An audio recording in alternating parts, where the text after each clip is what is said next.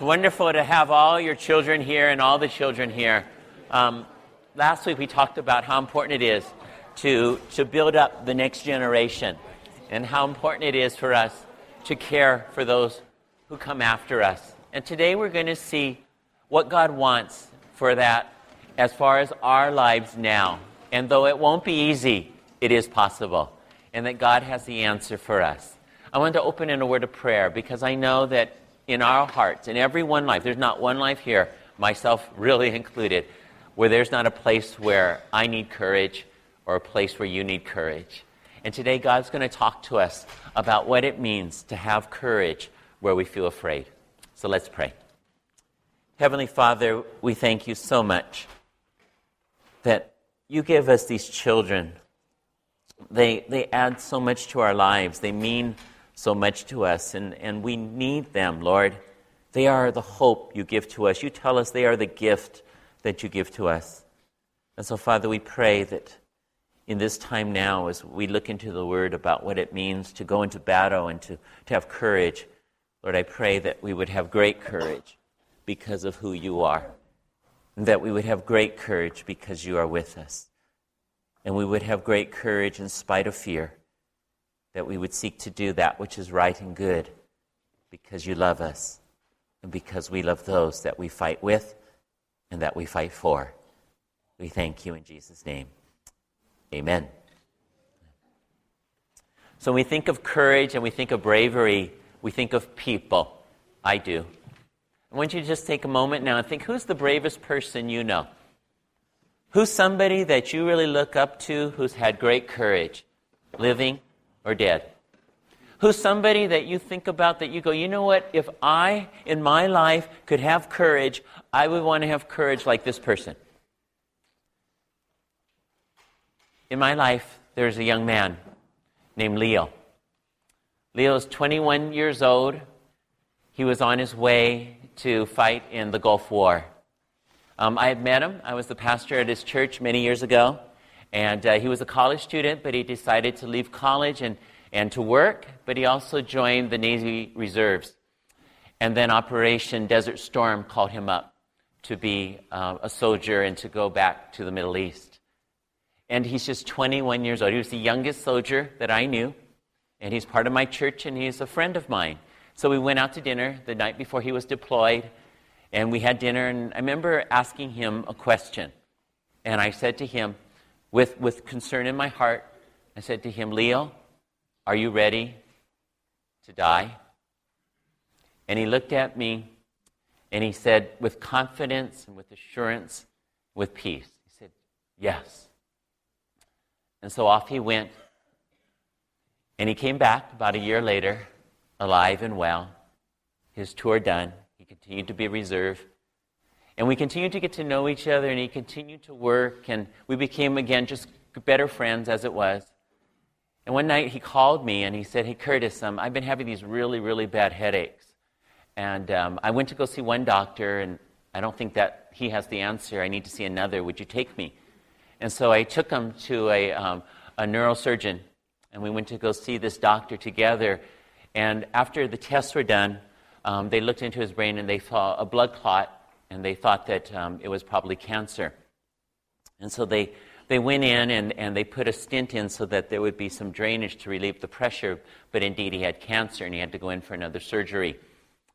And so now this is 1995, and Leo was having these terrible headaches at the end of the year, and so after the doctors decided what they needed to do, they put him into the hospital in January of 1996 for surgery to remove the tumor, and they had great hope that they'd be able to remove it and everything would be okay.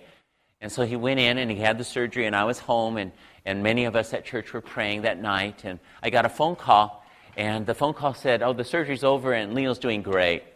Right? He's doing really well. And so praise God, we were just so thankful, and we were so happy and so glad, and then we had peace. A couple hours later, I got another phone call, and the phone call, I remember it just said something really strange and really scary. It said, Leo's brain's not working. And so we all rushed to the hospital, and we all went to see what had happened. And what had happened was after the surgery, something had gone wrong, and where the surgery took place, the lower part of the brain began to swell, And after it swelled so much, he went into a coma. And the probability of him coming out of that coma wasn't real high. And so we prayed and we prayed and we prayed, and we stayed there for, months on end. And I don't remember how long he was there until he was transferred to a hospital closer to where we lived. And he was still in a state of a coma. We had hope. We had hope that he would come out of the coma. We had hope that he would get better. And then there was a time where he did seem to have a little bit of clarity. His eyes would open. He seemed to be able to recognize us, and he'd be able to make sounds. But during those years that he was in the coma, the best that I ever saw of him was when we saw him and I visited him, and his mom said, "Who is that, Leo?" And he just gutturally tried to say my name. Kurt. And that was the last time I heard his voice. And he remained in a coma state, in and out, and went through different surgeries, continued to fight different diseases. But his eyes would open and his eyes would move. And for 5, 10, 14 years, Leo continued to fight. And to me, Leo has always been my hero. He's been the person who, to me, displays courage more than anybody else that I've ever known. Because I truly believe that he was very aware and very conscious of what was going on around him, even as he floated up and down in the coma scales.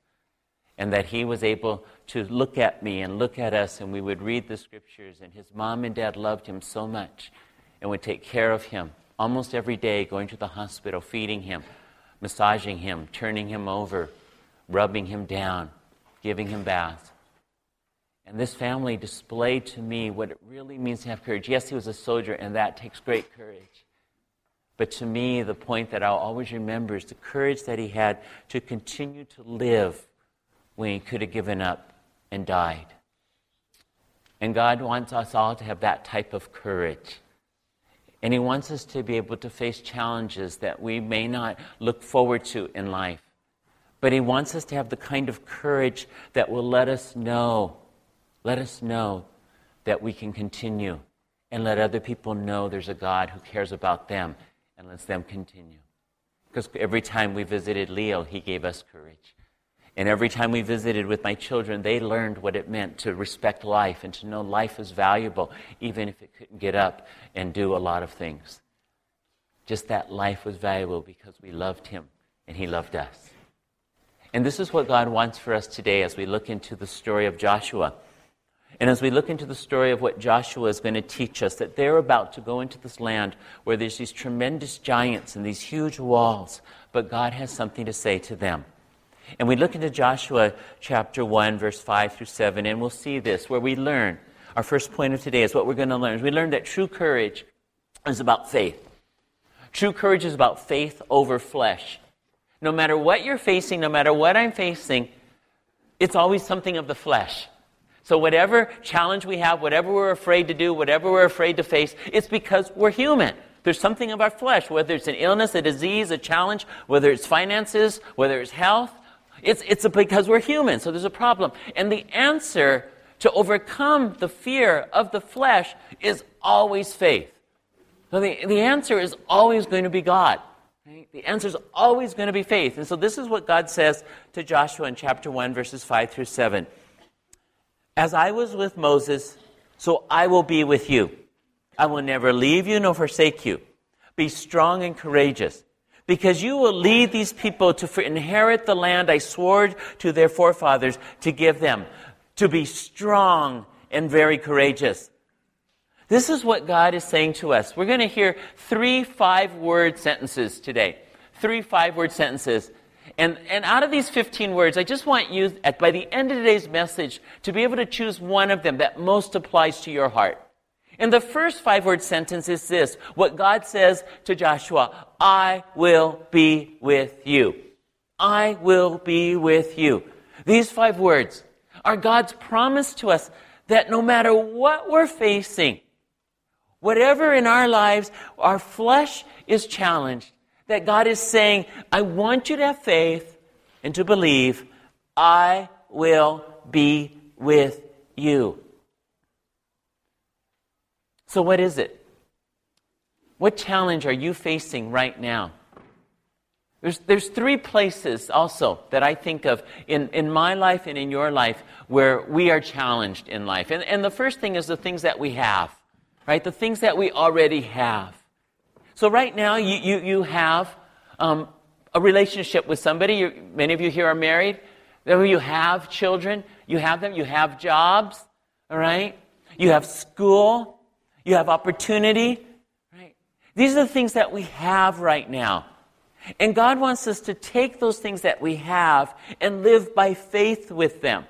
He wants us to take the things that we have, whatever it is that we already have, that we're working on, whatever it is that we already have that we're sort of afraid that we're going to lose, or what is it that we already have that makes us feel challenged in life, like, I don't know what to do with it. I have it, and I have this job, I don't know what to do with it. Right? I have this opportunity, I don't know what to do with it. I have this money, or I don't have this money, and I don't know what to do. All right? This is what we have right now. God wants to tell us that I'll be with you. I'll be with you in this. How do we know God's presence with us? Now, how do we know what He wants us to do? Or how do we know where we're supposed to go? How do we know what pleases Him? Well, God tells Joshua in the words right after He tells him to be strong and to be courageous. He says in verses 7 and 8, Joshua, I want you to do this, and I want you to tell the people to do this. To be careful. To be careful to obey all the law my servant Moses gave you. Do not turn from it to the right or to the left, that you may be successful wherever you go. Do not let this book of the law depart from your mouth. Meditate on it day and night, so that you may be careful to do everything written in it. God wants us to know His Word. So many of us now, right, we're reading the story. And I think I probably should ask you every week, because it's always good to be accountable. How many of you have read the story this week? At least part of it, all right? Most of your hands are going up, all right? So every week I should ask you, right? Because it's just good to be accountable. So next week what I should ask you is, how many of you read chapter 8, all right? If I said, how many of you read chapter 7 this week, all right? All right, great job. Almost as many hands. So next week, we'll see all the hands up. How many will read chapter 8 this week? Everybody up. Okay. Everybody can read chapter 8. We have the book. If you don't have a story, they're on the back table. You can pick one up there, and it's only $5, and you can take it for free if you want. But just read it, right? Chapter 8, all right? The story. This is God's law, right? This is what God is teaching us. This is how we know how to live by faith. This is our faith book. Okay, everybody loves their Facebook, right? All right, but this is our faith book. And let me say, we need this a whole lot more, right? This is our connection with God. This is our way that we know what to do. Yeah, it takes courage to be a soldier, absolutely. It takes courage to be a fireman, to run into a burning building. It takes courage to be a policeman and face the evils of this world. But that doesn't mean you and I can't have courage all because we don't have those callings or those jobs. Each of us needs courage to take what we have right now, whatever we have, and use it for God. So that we're reading God's Word to know, how does that affect the choices I make in college, the choices I'm making in school, the relationships that I have with my friends. I read God's Word to know, how do I treat my wife or my husband in marriage? How do I raise my family? I read the Word of God to know, how do I live within my family? How do I treat them with respect? How do I show love? I learn to read the Word of God so I know, how do I act in this world? What's moral? What's ethical? How do I live my job in such a way that I reflect the ministry that God has put into my heart? How do I handle the finances that God's given to me? All the money, all the blessings God's given to me. How do I know what to do with that? What am I supposed to do with it? How do I know? If we don't read the Bible, we won't know. We'll let other people tell us what to do. We'll let commercials tell us what to do. We'll let society tell us what to do. We'll let our neighbors tell us what to do. We'll even let our parents tell us what to do. If they and I aren't reading the Word of God, then I won't know what God wants me to do. And so as I read the Word of God and I take it carefully, it gives me courage to live out. It's not easy. Courage isn't supposed to be easy or wouldn't be very valuable.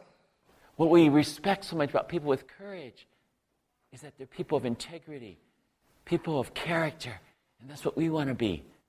And so God wants us to have the courage in all things so that we can have faith over all the challenges of the flesh.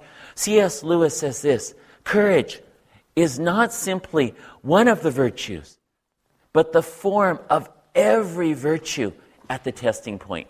Not just one of the virtues, but the form of every virtue at the testing point. So love is tested by courage. Joy is tested by courage.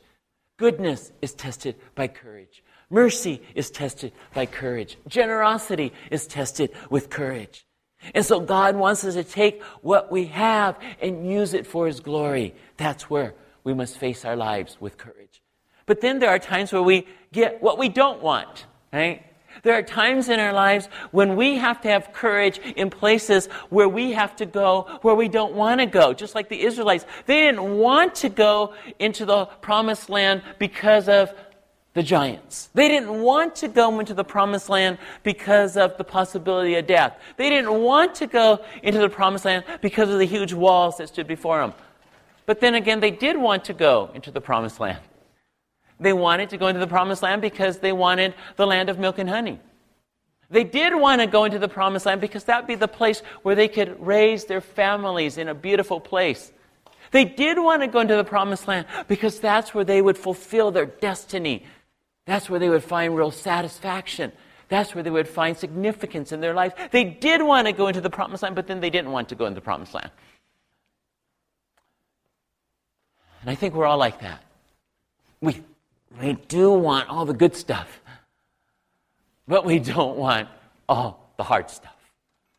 And God says you can't have it both ways. That just like the Israelites, they need to have courage. And they have to go where they don't want to go to get what they've always wanted. And this is what God wants for us too. He wants us to know that we're going to go into a world and we are going to have to face evil and we're going to have to face wickedness. But like God, we're going to have to face it with grace.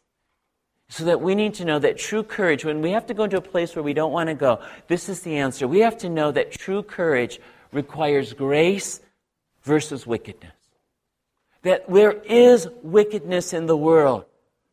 But we are going to find courage when we use grace and we use God's grace in our lives to know that God is with us, that we will go forward. In Joshua chapter 6, verse 20, the Bible says, when the trumpet sounded, the people shouted. And at the sound of the trumpet, when the people gave a loud shout, the wall collapsed. Every man charged straight in, and they took the city. Clearly, that wasn't conventional warfare. Right? They had their swords, they had their javelins, they had their spears, but they didn't need to use those. Instead, what God said is, I want you to give trumpets, some ram's horn to 7 priests. And it doesn't even tell us that the priests were musicians, right? It's like giving me a trumpet, right? I have no idea what to do with it. But God says, get 6 other pastors, and I want you to walk around the city and blow on the trumpet, and every battle that you ever want to fight, you will win because you blow it. Right? They probably couldn't carry a tune, right? But they just blew on their horns. Because God said, if you do this, if you trust me, you will see my grace. It is not your power. It is my power. It is not your ability. It is my ability. I have the strength to do this. You don't have the strength to do this. And so I'm going to show you how you know you don't have to do this. I'm going to do it for you. I want you to put down all your swords. And I want you to take 7 priests. I want you to march around the wall for 6 days, once a day. And then on the 7th day, I want you to march around that wall 7 times. And after the 7th time, I want you to blow your horns. I want everybody to shout, and the wall's going to come falling down. Really? Really, God? I think you and I face the same challenges. God says, I want you to trust me. I want you to do what's right no matter what. I want you to go where you don't necessarily want to go, but I want you to go where you know you're supposed to go. And I want to take care of you. You're going to have to face the wicked things of this world with my power. The famous story of David and Goliath is another story that helps us to see the same truth here. Where David was faced with this giant Philistine man and a giant army, and they were all going to come over and kill the Israelites. But one man stood up. One man named David stood up. And he said to the Philistines, and he said to David, I said to Goliath, all those gathered here will know that it is not by sword or spear that the Lord saves, for the battle is the Lord's, and he will give all of you into our hands. The second 5-letter sentence is for any of us who are facing issues that deal with evil. If your fear, and if my fear, is because I have to face some form of evil, somebody who is a very sinful person, face some sort of issue that's very wrong in this world and is hurting me, then the answer is these 5 words that David said. The battle is the Lord's. The battle is the Lord's. So that when you and I look into this evil world, we are going to be afflicted by it. We are going to be pressed between that which is evil and that which is wicked. And when we read the Old Testament, especially Joshua, we read some pretty gory details. So if you read chapter 7, and maybe if you've never read Joshua before, you're going, oh, wow. You mean God wanted them to wipe out whole societies? Even the animals? That's kind of harsh, isn't it? So if we look at even Joshua chapter 6, verse 21, the Bible says that after Joshua and the priests, that they blew down the walls with their trumpets, then it says this, they devoted the city. So they went into the city, the walls fell down. They devoted the city to the Lord and destroyed with the sword every living thing in it, men and women, young and old, cattle, sheep, and donkeys. That's hard. And we can't ignore it, all because it's hard. We read throughout the Old Testament, through the travels of the Israelites, that God would command them to do things like this, to literally obliterate their enemies, young and old.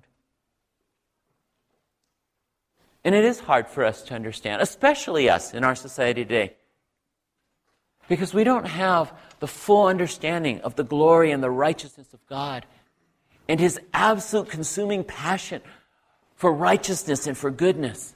I mean, just think about it. We can sort of understand it.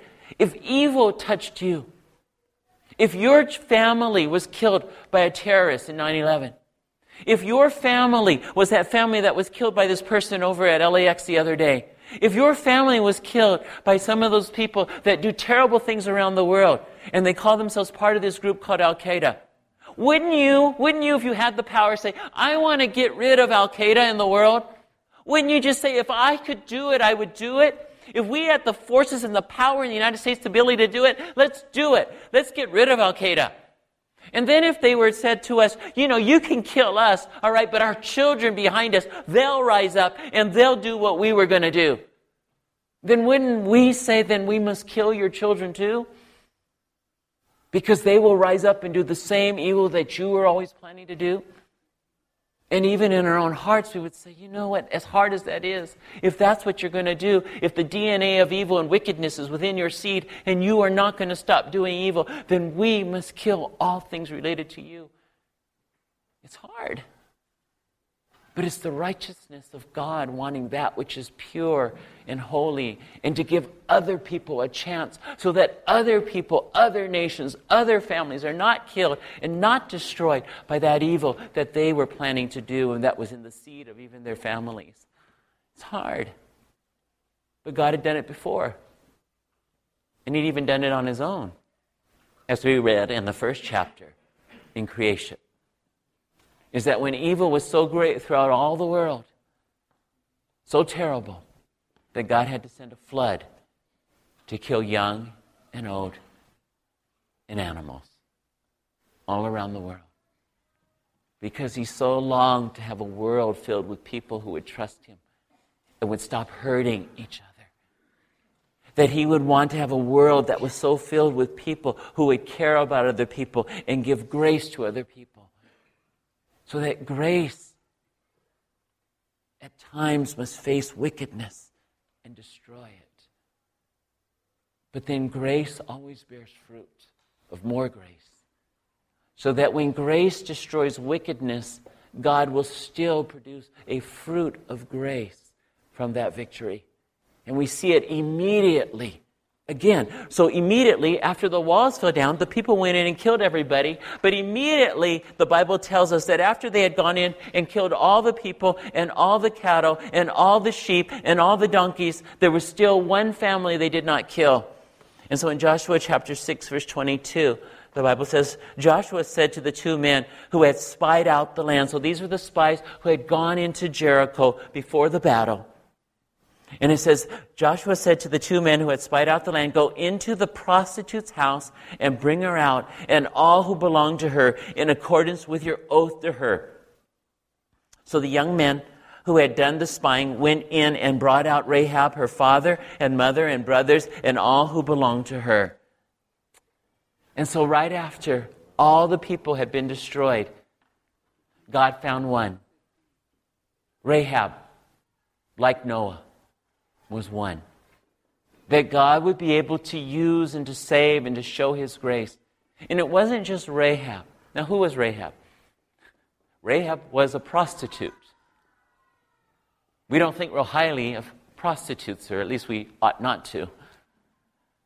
And that's what she was known as. In this evil city, there was a prostitute named Rahab.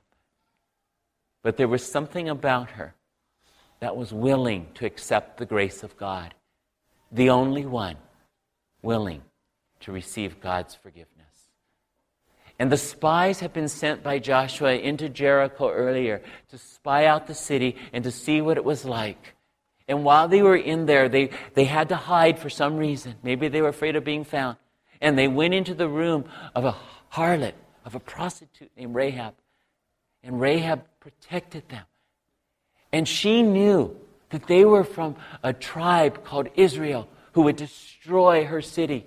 She knew that they were powerful. And she said, when you come in and destroy the city, would you please spare me and my family? And they said, our lives for yours. You saved us, we'll save you.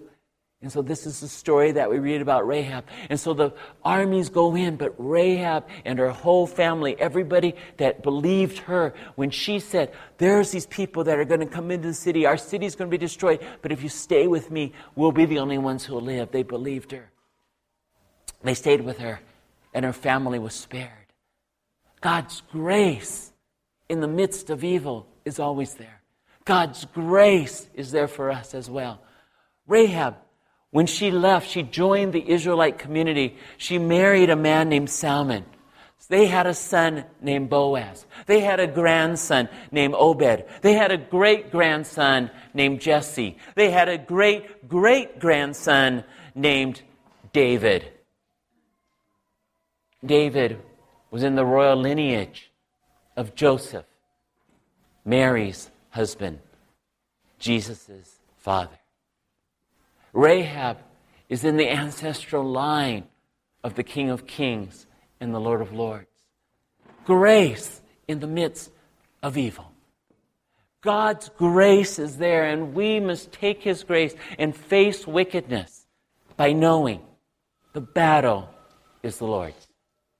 So if you're facing evil somewhere, maybe you have an evil boss, maybe you have an evil teacher, maybe you have an evil neighbor, maybe you're being persecuted by somebody. You're being treated wrongly by somebody. You're facing wickedness. You're in a situation that's just not fair. The system's working against you. The battle is the Lord's. Now, we've had to do things, the things that we already have. We've had to face the things that we don't want. But what about the things that we do want? God wants us to have courage so that we can have the things that we do want. And what we do want requires a greater courage that comes after the battle. A courage that shows that we trust God even after the battle's over. See, the victory is not just in the defeat of the enemy. The victory is what happens after the defeat of the enemy. And so true courage, to get what we really want in life, is to have a victory that continues. So that true courage is shown after the victory is done. It is shown through service to God. Joshua 24. So if you had read this week, we covered Joshua chapter 1 through Joshua chapter 24. And in Joshua chapter 24, verse 14, it says, "Now fear the Lord." These are Joshua's words. "Now fear the Lord and serve him with all faithfulness. Throw away the gods your forefathers worshipped beyond the river and in Egypt, and serve the Lord. But if serving the Lord seems undesirable to you, then choose for yourselves this day whom you will serve, whether the gods your forefathers served beyond the river, or the gods of the Amorites in whose land you are living. But as for me and my household, we will serve the Lord." They've had the battle. They've had the victory. Joshua is about to die. This is his speech to the people. He wants them to know, now we've had the victory. We're in the promised land. We're there. But the work's not done. The victory must continue. And the reality of courage after the victory comes in these words: we will serve the Lord. We will serve the Lord. And so when we come into church, we come into a community of people who don't come just to sit. We come into a community of people who also come to go out into the world and change it. We come into a community of people who come to serve one another and care for each other. So yes, we do serve each other. But then when Joshua says, we will serve the Lord, another way of saying it is, we will worship the Lord. We will worship the Lord. And this is the way we continue to get what we want in this world. Because everything that we normally think will be satisfactory in our lives usually is not. What we really want in this world, we may want a house, right? The American dream is to own your own house. But I think what we really want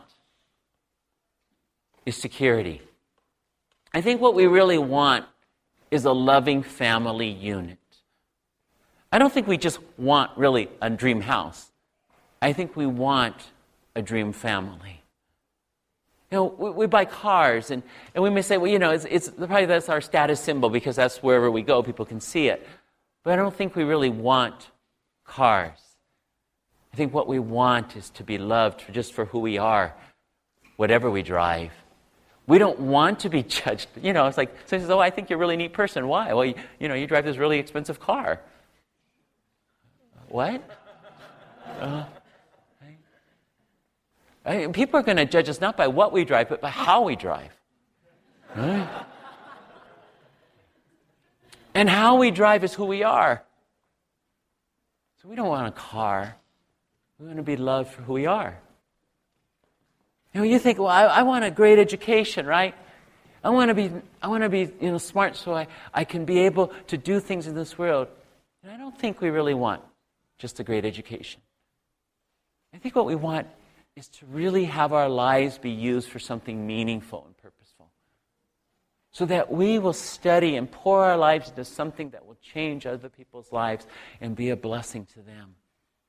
See, that's when our life turns away from just the victory of getting what we want that's on the outside to being a heart of service on the inside, to being a person who will worship the Lord out of their whole life. We will serve the Lord are the words that somebody says when they say, you know what, I want to be the person God wants me to be. I want to live the life that God wants me to live. I want to take the life God's given to me and use it for His glory. I want to be a person who overcomes this world and not be one who is like it. In 1 John 5, verses 4 through 5, John says, for every child of God defeats this evil world. That's what God wants for us. He doesn't want us to be like this world. He wants us to defeat this world. For every child of God defeats this evil world, and we achieve this victory through our faith. And who can win this battle against the world? Only those who believe that Jesus is the Son of God. This is the victory for you and for me. To believe that Jesus is the Son of God. This isn't just a belief that's in the head. This is a belief that takes control of our hearts and our minds and our souls, so that then we want to serve the Lord, so that then we want to worship the Lord, so that then we want our whole lives to be honoring to God, so that whatever it is that we need courage, we do it in the Lord and for the Lord and with the Lord, because the Lord is with us. Leo was not my only hero. His mom and dad were my heroes too. Leo's dad was the pastor that I began working with when I went to that church. Leo's dad was a PhD. He was also a professor. And after he left the church, he went to Taiwan, where he was teaching at a seminary. And it was at that time that he had asked me and my wife if we would keep an eye out on Leo, his son. And that's why Leo and I became good friends. But when Leo had his surgery and went into the coma, his mom and dad moved back to the United States. And they gave up their lives in Taiwan. But they never gave up their service to God. And there are other things about Leo's dad's life that was very, very difficult and very, very hard. But every time I knew him and every time I talked to him and listened and watched by his example, he would not give up serving the Lord. And you might think, as I thought, God, here's a man who is serving you, and this happens to him? Here's a man who's given his life, all his life, to studying, to be a professor for you, to be a pastor for you, and this is what happens to him? But he didn't have that attitude. His attitude was to trust God no matter what, to serve God no matter what. He never claimed, all because I'm a pastor, this shouldn't happen to me. All because I'm a seminary professor, this shouldn't happen to me. Instead, he proclaimed with his family and by his example, even with Leo in the hospital for 14 plus years, we will serve the Lord. And this is what God calls you and I to do, to serve the Lord.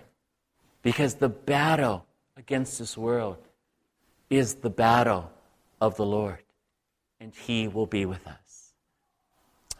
On your outlines, if you have one, you received a sticky note. And if you didn't get a sticky note, just write on your outline or another piece of paper. But I want you to choose one of these 5 words that you want to just keep before you this week. So maybe you're facing fear. You're facing things that are difficult. You have something that you need to deal with in life. It's just normal life. But you need to know God's saying to you, I will be with you. You can write those words down. Maybe you're facing evil. You have something in your life you just don't want. There's something that you wish would just go away. But you know it won't. Then you write down, the battle is the Lord's. And maybe you're at a place in your life now where you say, you know what, I just really want what God wants. I really want to do what God wants me to do. It doesn't matter what I face. I know it's going to be hard. I want to live my faith out in a new and fresh way. Then you can write, we will serve the Lord. And remember that word serve means worship. It means giving of yourself to God and to other people. So you choose. I will be with you. The battle is the Lord's. Or we will serve the Lord. And notice that the we obviously is plural. And it's something that we do together. And as a community of people here at Harvest, we are with each other. We serve with you. You are part and parcel of this family. And you are precious. And God has called you to be with Him and to be with us. and we are with you as he is with us. Heavenly Father, thank you for your love and for your goodness.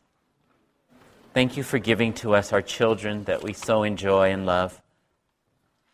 Thank you, Lord, for giving us the trials in life, the difficulties. But most of all, Lord, thank you for the grace that you give to us and the love that you give to us. Thank you for all of the blessings that we have because of Jesus. And help us, Lord, to have faith, to have courage wherever we face battle.